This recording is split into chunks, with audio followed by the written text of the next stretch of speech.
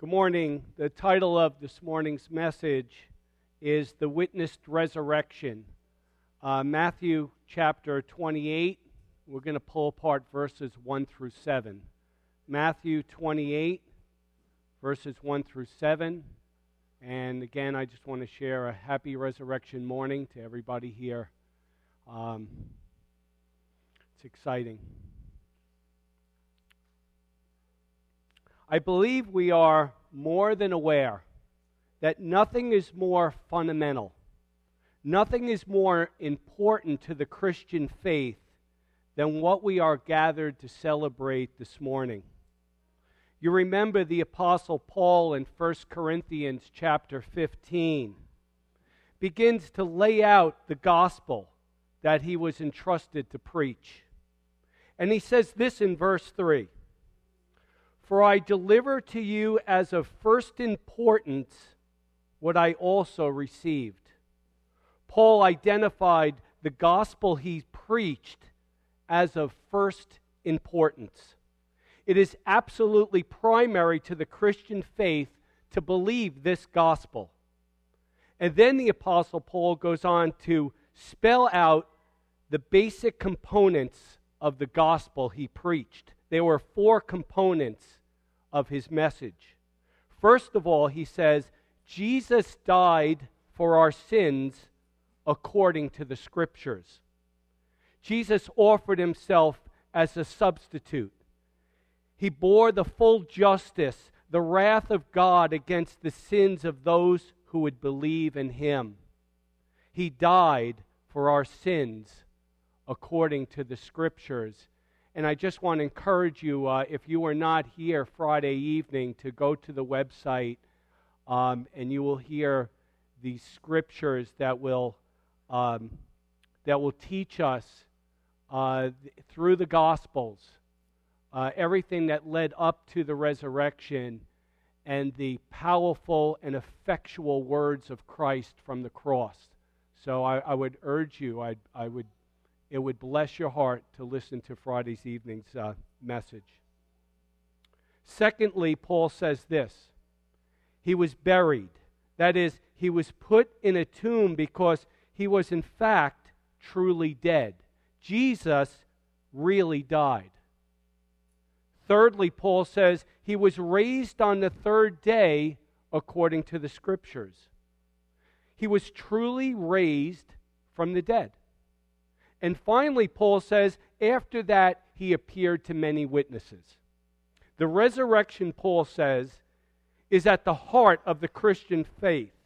In fact, 2 of those 4 basic components of the gospel he preached had to do with the resurrection. Understand this. This is very important. To be a Christian, you must believe in the resurrection of Jesus Christ from the dead. And it is this truth that stands front and center in the Christian faith. Think about this. Jesus claimed to be the Son of God. And he had the audacity to stake the validity on that claim. He staked it on one thing, the resurrection. Paul, in light of that, says this. If Christ has not been raised, our faith is worthless, and we are still dead in our sins. Everything depends on the reality of the resurrection. That's why all 4 Gospels record the events of that morning. And what I want to do this morning as we gather together is to examine Matthew's account of what we just read a few moments ago. Thank you, Brother Keith, in Matthew 28. Now, the point of Matthew's narrative, really the point of all 4 Gospels' narrative of the resurrection, is to drive home to us that the resurrection of Jesus Christ was a real event witnessed by real people. It occurred on a real day, probably April 7th in the year of 30 AD. It occurred in a real place that you can still visit today, outside of Jerusalem's walls. Jesus really lived. And he really died on that Friday of the Jewish Passover. And that same Jesus truly came to life on that Sunday morning, the first day of the week. And today, as we sit here, His Spirit is alive in us who believe. The resurrection really happened in human history. And to give us confidence of that, God has graciously provided us witnesses of the resurrection. Matthew, here in his account, provides us a series of witnesses of the resurrection. Let's look at them together. And the first witness of the reality of the resurrection, the witnesses that saw Jesus on the first resurrection Sunday morning. The first group of witnesses that Matthew brings before us is the women. He met them in verse 1. We read, "Now after the Sabbath, as it began to dawn toward the first day of the week, Mary Magdalene and the other Mary came to look at the grave." Who were these women? Matthew only mentions two of them. Mary Magdalene, the woman who Jesus cast out 7 demons and became devoted follower of His. She loved our Lord and always remained faithful to Him. And then he mentions the other Mary. Who is this? Well, go back to Matthew chapter 27, verse 55. It's Friday, the day of the crucifixion, and verse 55 says, "Many women were there, looking on from a distance, who had followed Jesus from Galilee and were ministering to Him. Among them was Mary Magdalene, and the Mary, the mother of James and Joseph." That woman is most likely the other Mary that's mentioned on the morning of the resurrection. And notice there in verse 56, Matthew adds a third woman who was involved in all of this, the mother of the sons of Zebedee. In other words, the mother of James and John, 2 of Jesus' disciples. In Mark's gospel account, chapter 16 of Mark, tells us that this woman, the woman of James and John, was there on Sunday morning at the tomb. And her name was Salome. So there was a third woman who was there. In Luke's gospel account, chapter 24, adds a fourth woman by the name of Jonah. And then he says also the other women. If you put all the gospel accounts together, we learn that at least 5 women were at Jesus' grave that morning. Now, we don't know why God chose these women to be the first witnesses of the resurrection, but perhaps it's because of their constant faithfulness and loyalty to Christ, even when most of the rest of the disciples had fled. Matthew tells us in chapter 26 that most of the 11 disciples had fled at his arrest. Only 2 didn't. Peter followed Jesus for a time. You remember he shows up at the home of Caiaphas and witnessed part of the trial. But there he denied the Lord 3 times. And he left, and he leaves. And so only John stayed with Christ throughout that night and throughout the crucifixion the next day. Only John and these faithful women were there that Friday as they stood near the cross with Mary, Jesus' mother. They stayed throughout the entirety of the crucifixion. Although, as darkness fell, those 3 hours of darkness, they seemed to have moved away from the cross, away from the immediate presence of Jesus' suffering, and watched from a distance. But they were there. They were there until his death. They even watched later to see where his body was buried. That means these women, think about this, could provide testimony of the exact location of Jesus' grave. And it's not like this grave could easily be missed. It was the tomb of one of the most wealthiest, influential men in Jerusalem, a member of the Sanhedrin named Joseph of Arimathea. and the tomb was near the site of the crucifixion. It was a new tomb that had been carved out of limestone rock and was surrounded by a garden marked with a distinctive huge stone that rolled in front of it to seal it. There was absolutely no chance that these women showed up at the wrong tomb.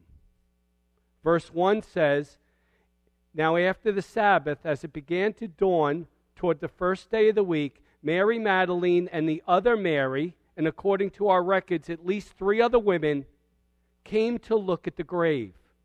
It says after the Sabbath. Now, Sabbath was sunset Friday until sunset Saturday. And after the Sabbath, Sunday morning, they came. Matthew says to look. But according to Luke, Saturday evening, after the Sabbath ended, these women went to the local market, and they purchased and prepared spices and perfumes to finish anointing the body of Jesus. They had watched Nicodemus and Joseph of Arimathea quickly prepare Jesus' body for burial late Friday afternoon, before the Sabbath began at sunset. But they didn't know these men. They were from Galilee.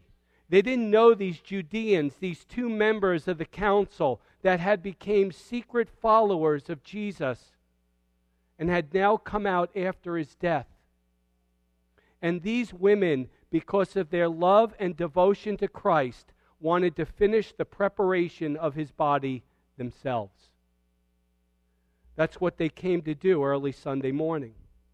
John tells us that they left their homes in the city of Jerusalem, where they were staying, while it was still dark. Mark tells us they arrived at the tomb just after sunrise.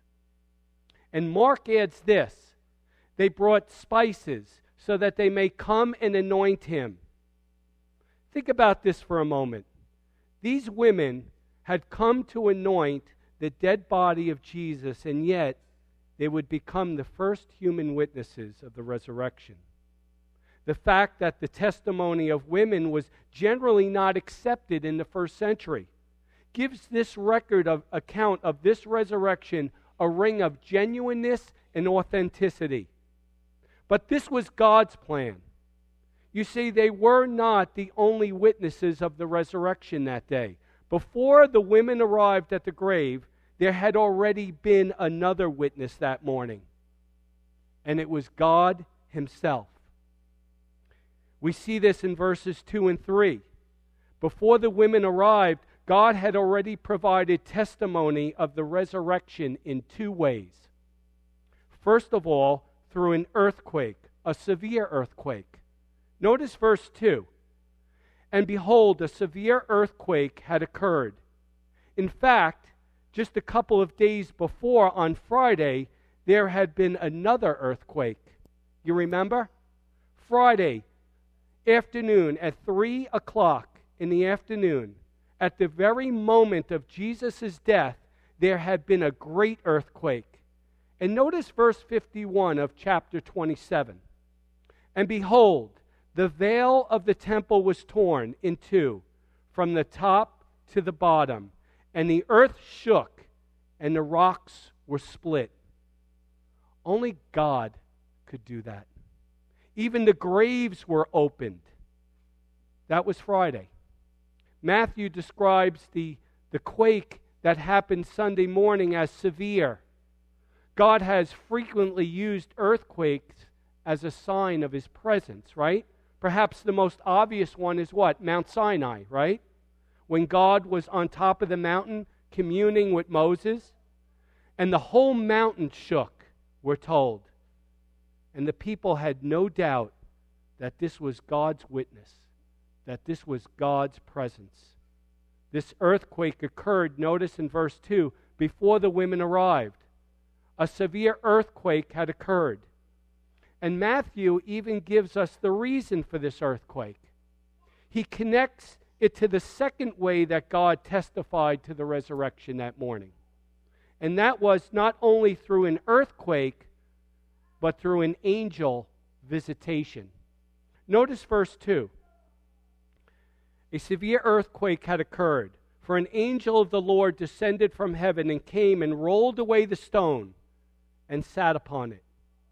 The earthquake accompanied the arrival of a supernatural being sent from the presence of God himself to be a witness.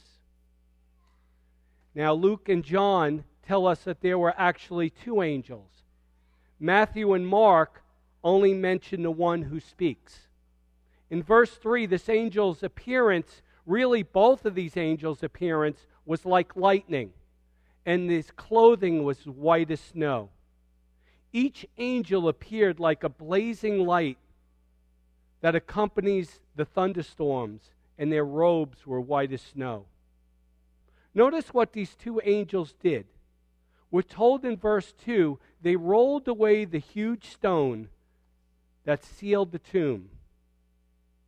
And it's interesting the wording that is used in the Greek here, the Greek language, because the wording makes it clear that they didn't just roll the stone in its track away from the entrance of the tomb, but rather they literally moved the stone into another place nearby.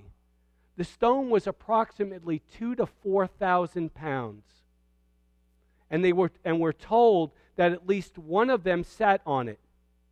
They didn't do this to let Jesus out.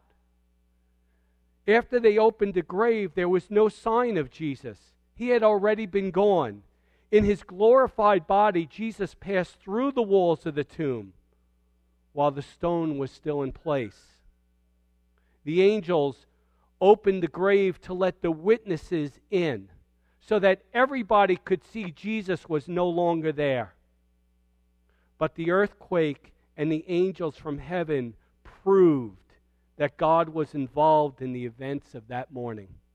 They bared witness to the resurrection. Now there's a third group of witnesses, and I can promise you this, they really wish they weren't there that morning. It was the Roman soldiers.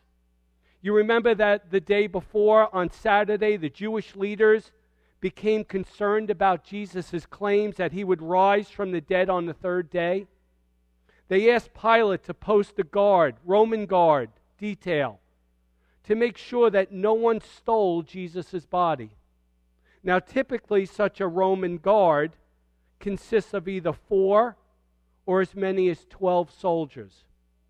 With such a high-profile corpse to guard, with so much at stake, with a request from the leaders of the Jewish nation, it is almost certain that not 4, but 12 soldiers were assigned to this detail.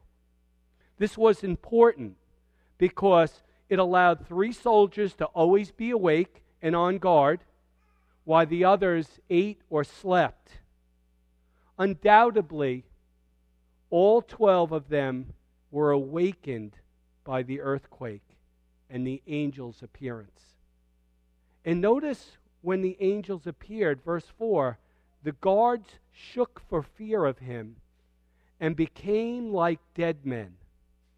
Now notice that several, perhaps all the guards, saw at least one of the angels, and they knew that something supernatural was happening. So in verse 2, the ground shakes. In verse 4, the soldiers shook. In fact, we're told they became so terrified, they went into shock. They became like dead men, but they saw. Later, they would report all that happened to the chief priests with a believability of first-hand witnesses. Notice verse 11. Now, while they, the women, were on their way, some of the guards came into the city and reported to the chief priests all that happened. They were first-hand witnesses. But what exactly did these soldiers witness? What could they testify to? Well, they could testify, first of all, that on Saturday, Jesus had been dead and his body was in the tomb. Think about it. If you were one of these soldiers and your job was to make sure that no one stole the body of Jesus, and your life depended on it, I can promise you, you would have done exactly what they did on that Saturday. You would have looked into the tomb, made sure the body was there, secure a large stone, set guards around it, and guard it with your life. That's exactly what they did. So they could testify that on Saturday, Jesus' body was still there, and it was dead. Sunday morning, they experienced a supernatural earthquake. They saw the two angels show up. They watched them roll away the stone, and possibly they even heard the angels interchange with the women in verses 5 and 7. But they undoubtedly had seen the empty tomb after the woman had left. So although they didn't see the risen Christ, they witnessed the empty tomb, that miraculous supernatural event. These men were hardened, profane, irreligious men. But in God's providence, these veteran soldiers became the most unlikely witnesses of the resurrection. So at least 5 devoted women were witnesses to the resurrection. God himself witnessed the resurrection and testifies to the resurrection through an earthquake and the angel's visitation. The Roman soldiers were unwilling witnesses. And then there's the witness of the two angels in verses 5 and 6.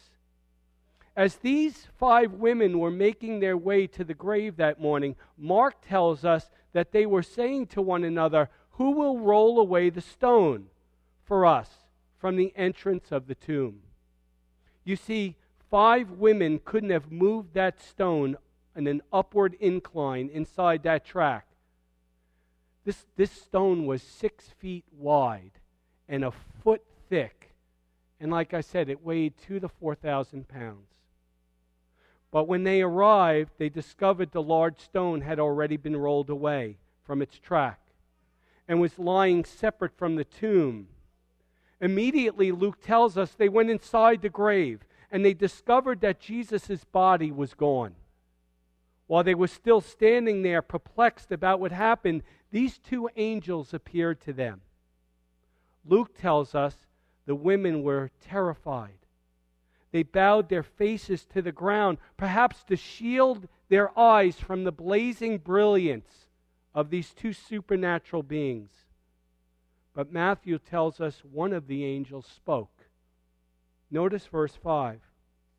The angel said to the women, "Do not be afraid, for I know that you are looking for Jesus, who had been crucified." The guards had every reason to be afraid, but not Jesus' followers.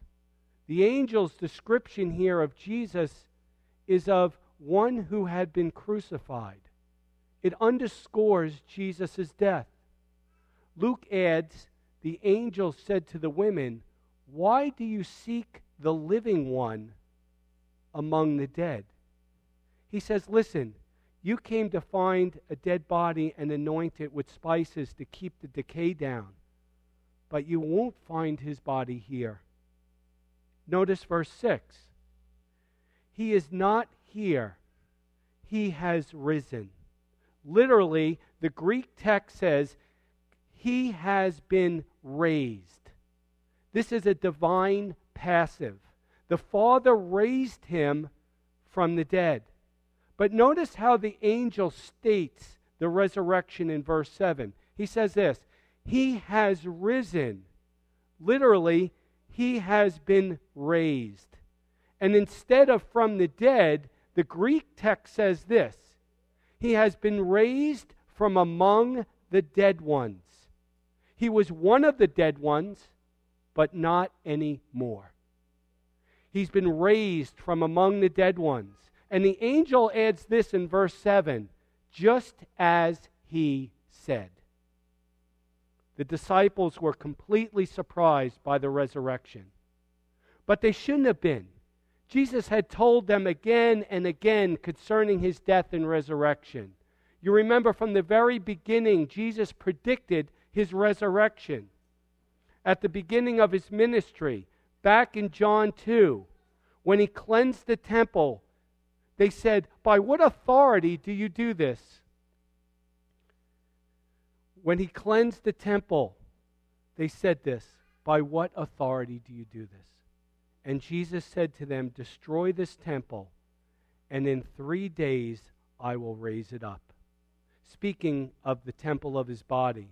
And again he explained this would happen. Go to Matthew chapter 16, verse 21. From that time, and that time is from Peter's confession of Jesus as Messiah, Jesus began to show his disciples that he must go to Jerusalem and suffer many things from the elders and chief priests and scribes, and be killed and raised up on the third day. Chapter 17, verse 9, as they were coming down from the Mount of Transfiguration, Jesus commanded them, saying, "Tell this vision to no one until the Son of Man has risen from the dead."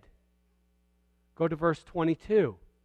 And while they were gathering together in Galilee, Jesus said to them, "The Son of Man is going to be delivered into the hands of men, and they will kill him, and he will be raised on the third day." And they were deeply grieved. Go over to chapter 20, starting at verse 17. As Jesus was about to go up to Jerusalem, he took the 12 disciples aside by themselves, and on the way he said to them, "Behold," this is as they're going to the feast of Passover. He says, "Behold, we are going up to Jerusalem, and the Son of Man will be delivered to the chief priests and scribes, and they will condemn him to death." But now notice Jesus adds more detail here. "And they will hand him over to the Gentiles to mock and scourge and crucify him. And on the third day he will be raised." Matthew 26:32. This is the Thursday night of the Passion Week. At the Last Supper, Jesus says, "But after I have been raised, I will go ahead of you to Galilee." So the disciples were surprised, but they shouldn't have been. But the angels God sent to the tomb that morning add their testimony to the testimony of others. He is risen, as he said. What was the testimony of the angels? Well, they could testify to 3 critical realities. First of all, Jesus had been dead. He was among the dead ones, they said. Secondly, he was no longer in the grave. His body was gone. And thirdly, he has been raised by the Father to life. The angels then invited the women to consider a 5th witness of the resurrection, and that is the empty tomb itself. We see this in verses 6 and 7. "Come, see the place where he was lying. Look in the grave." God invites us to do the same today, to look at the empty tomb. What did they see in that empty tomb? Well, Matthew doesn't tell us, but John does. Because John records what would unfold just a few minutes later when Peter and John, the apostles, would get to the tomb. Listen to John chapter 20, verses 6 and 7. "And so Simon Peter also came, following him John, and entered the tomb. And here's what they saw. He saw the linen wrappings lying there on the face cloth which had been on Jesus' head, not laying with the rest of the linen wrappings, but rolled away in a place by itself. What he saw was those linen wrappings from Nicodemus and Joseph of Arimathea, interwoven with 70 pounds of spices. They were there, just collapsed on the site where Jesus' body laid.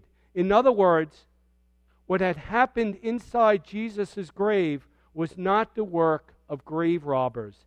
They would have taken those extremely expensive spices. In addition, the Roman soldiers were outside. Everything about this confessed to the reality of the resurrection. In fact, the combination of the empty tomb, Jesus' body not there, and the way they found the grave clothes, and the way they found the face cloth in the tomb caused John the apostle to believe that Jesus had been raised. Brothers and sisters, never underestimate the testimony of the empty tomb. It is a majestic, powerful witness to the reality of the resurrection. On that Friday, think about it, how God arranged everything. On Friday, 2 members of the Sanhedrin, Joseph of Arimathea, one of the most influential men in Judaism, and Nicodemus, the great teacher in Israel, we're told in John 3, became secret followers of Christ. And they came out after his death and requested Jesus' body.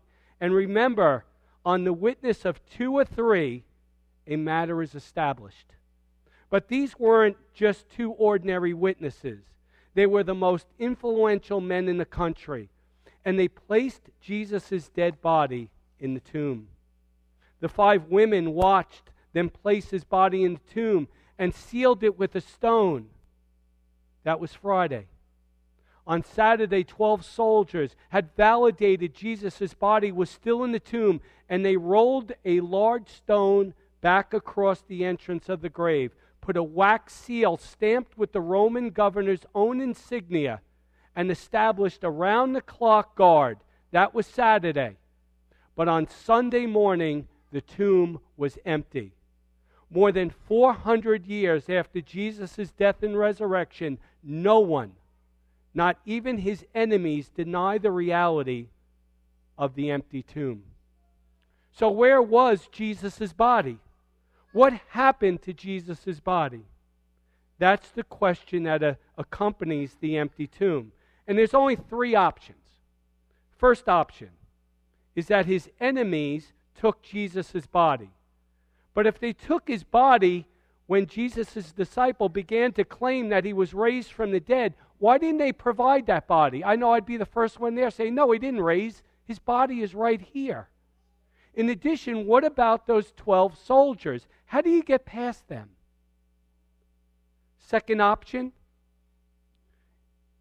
that has been proposed is that the disciples took the body. Well, that wasn't going to happen because they were clearly frightened. They had been hiding in fear apart from John, even to be at the scene. In addition, what about the 12 Roman soldiers? Besides that, 10 of the 11 remaining disciples would die as martyrs, claiming that they had seen the risen Christ. This is not how frauds and liars respond to the threat of their own lives.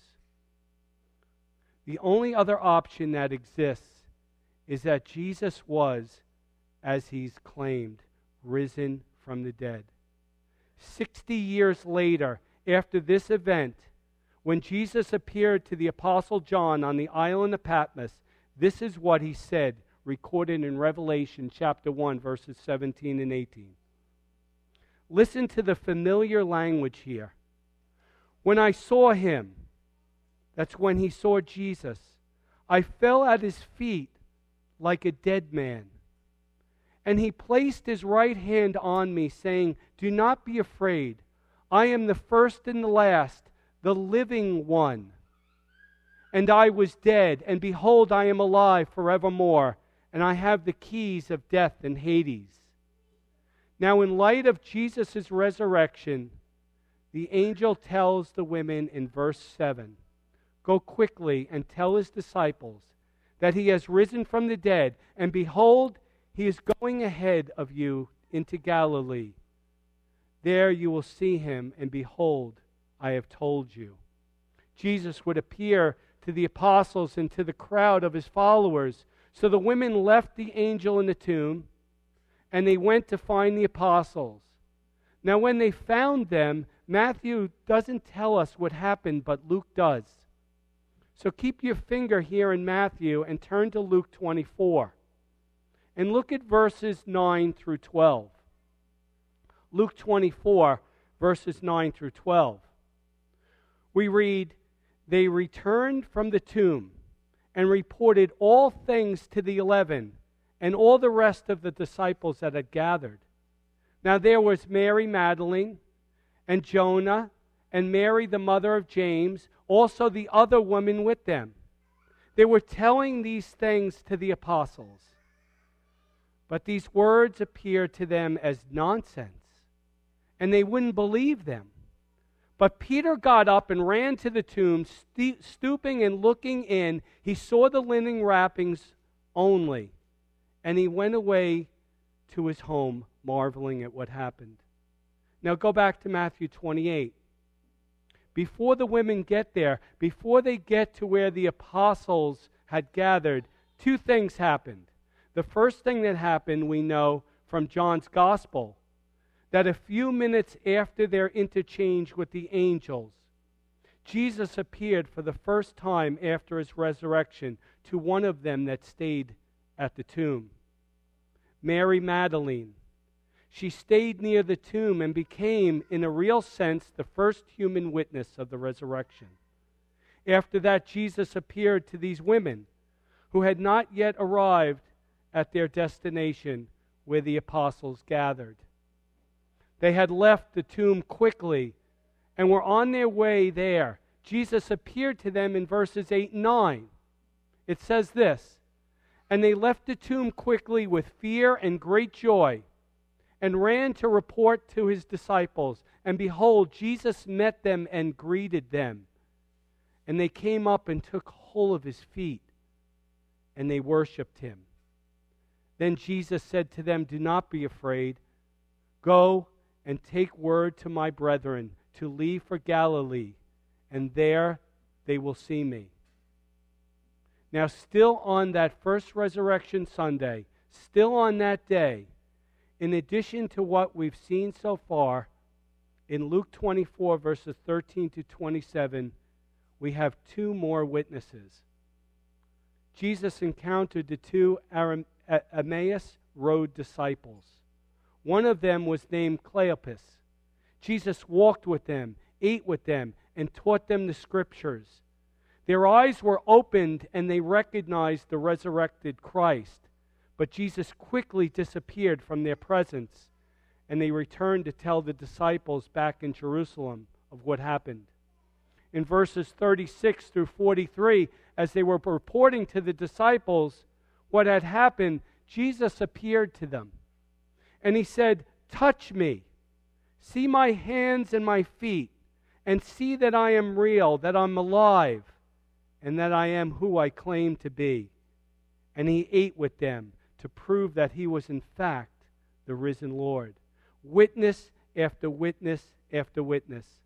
The Apostle Paul says in 1 Corinthians chapter 15, verse 6, 2 weeks after the resurrection, Jesus appeared to more than 500 people of his disciples in Galilee. If what we're here to celebrate today really happened, we must respond to Jesus the way the women did that morning. How did they respond? Number one, we must confess Jesus as Lord.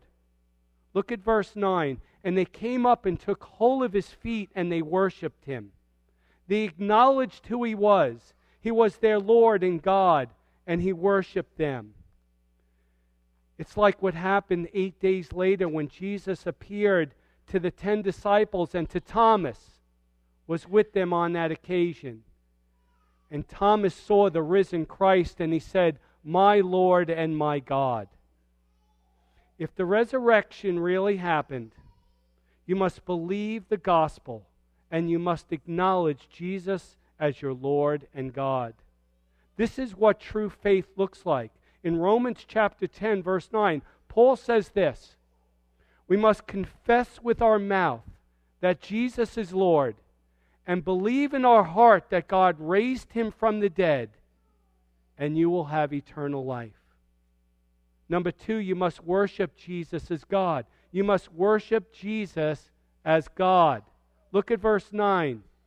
"And they worshipped him." Jesus here expects, he receives, he deserves to be the object of their worship and ours. So we must confess Jesus as Lord. We must worship Jesus as God. And there's one final way we must respond, even as they did. We must proclaim Jesus as Lord and Savior. The angel had already commanded these women to spread the news of the resurrected Savior. Verse 7, "Go quickly and tell his disciples that he has risen from the dead."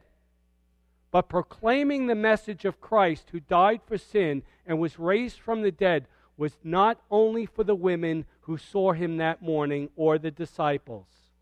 In Matthew 28, verses 18 through 20, when all of Jesus' Galilean disciples gathered on the mountain, this is what Jesus said to them. Jesus came up and spoke to them, saying, "All authority has been given to me in heaven and on earth. Go therefore and make disciples of me of all the nations, baptizing them in the name of the Father and the Son and the Holy Spirit, teaching them to observe," in other words, to keep, to obey, to do all that I have commanded you, and lo, I am with you always, even to the end of the age. Do you understand what Jesus is saying? And I'm going to close on this note. So we're right there. We got about 10 feet left before the finish line. So all I need to do is find my last page. Here we go. If you believe in Jesus Christ, if you believe he is the eternal Son of God who became man, if you believe that he died for your sins according to the Scriptures as the perfect sacrifice and substitute for your sin, if you believe that he was buried and that he was raised again on the third day according to the Scriptures, if you believe after that he appeared to many witnesses, we are morally obligated to tell others about Jesus, to be a witness to the reality of his death, burial, resurrection, and the Spirit of Christ that continues to live in us who believe. In Romans 6, verses 4 and 5, we read, "Therefore, we have been buried with him, with Christ, through baptism into death, so that as Christ was raised from the dead, through the glory of the Father, we too might walk in newness of life. For if we have become united with him in the likeness of his death, certainly we shall also be in the likeness of his resurrection. We who were dead in our trespasses and sins have had a co-resurrection with Christ spiritually. This means we have been raised up out of the spiritual grave of sin and brought to newness of life. We who were enslaved to sin and its power have had the chains broken, which once kept us in a state of condemnation before a just and holy God. There is no condemnation for those who are in Christ Jesus." We need to remind ourselves each day who we are in Christ and walk in that victory and in the Spirit and the power of his resurrection. May God, by his grace and for his glory, empower us each day to be a witness of a changed life and proclaim to those around us the effects of the resurrection in our lives as we follow Jesus as Lord and God. He has risen.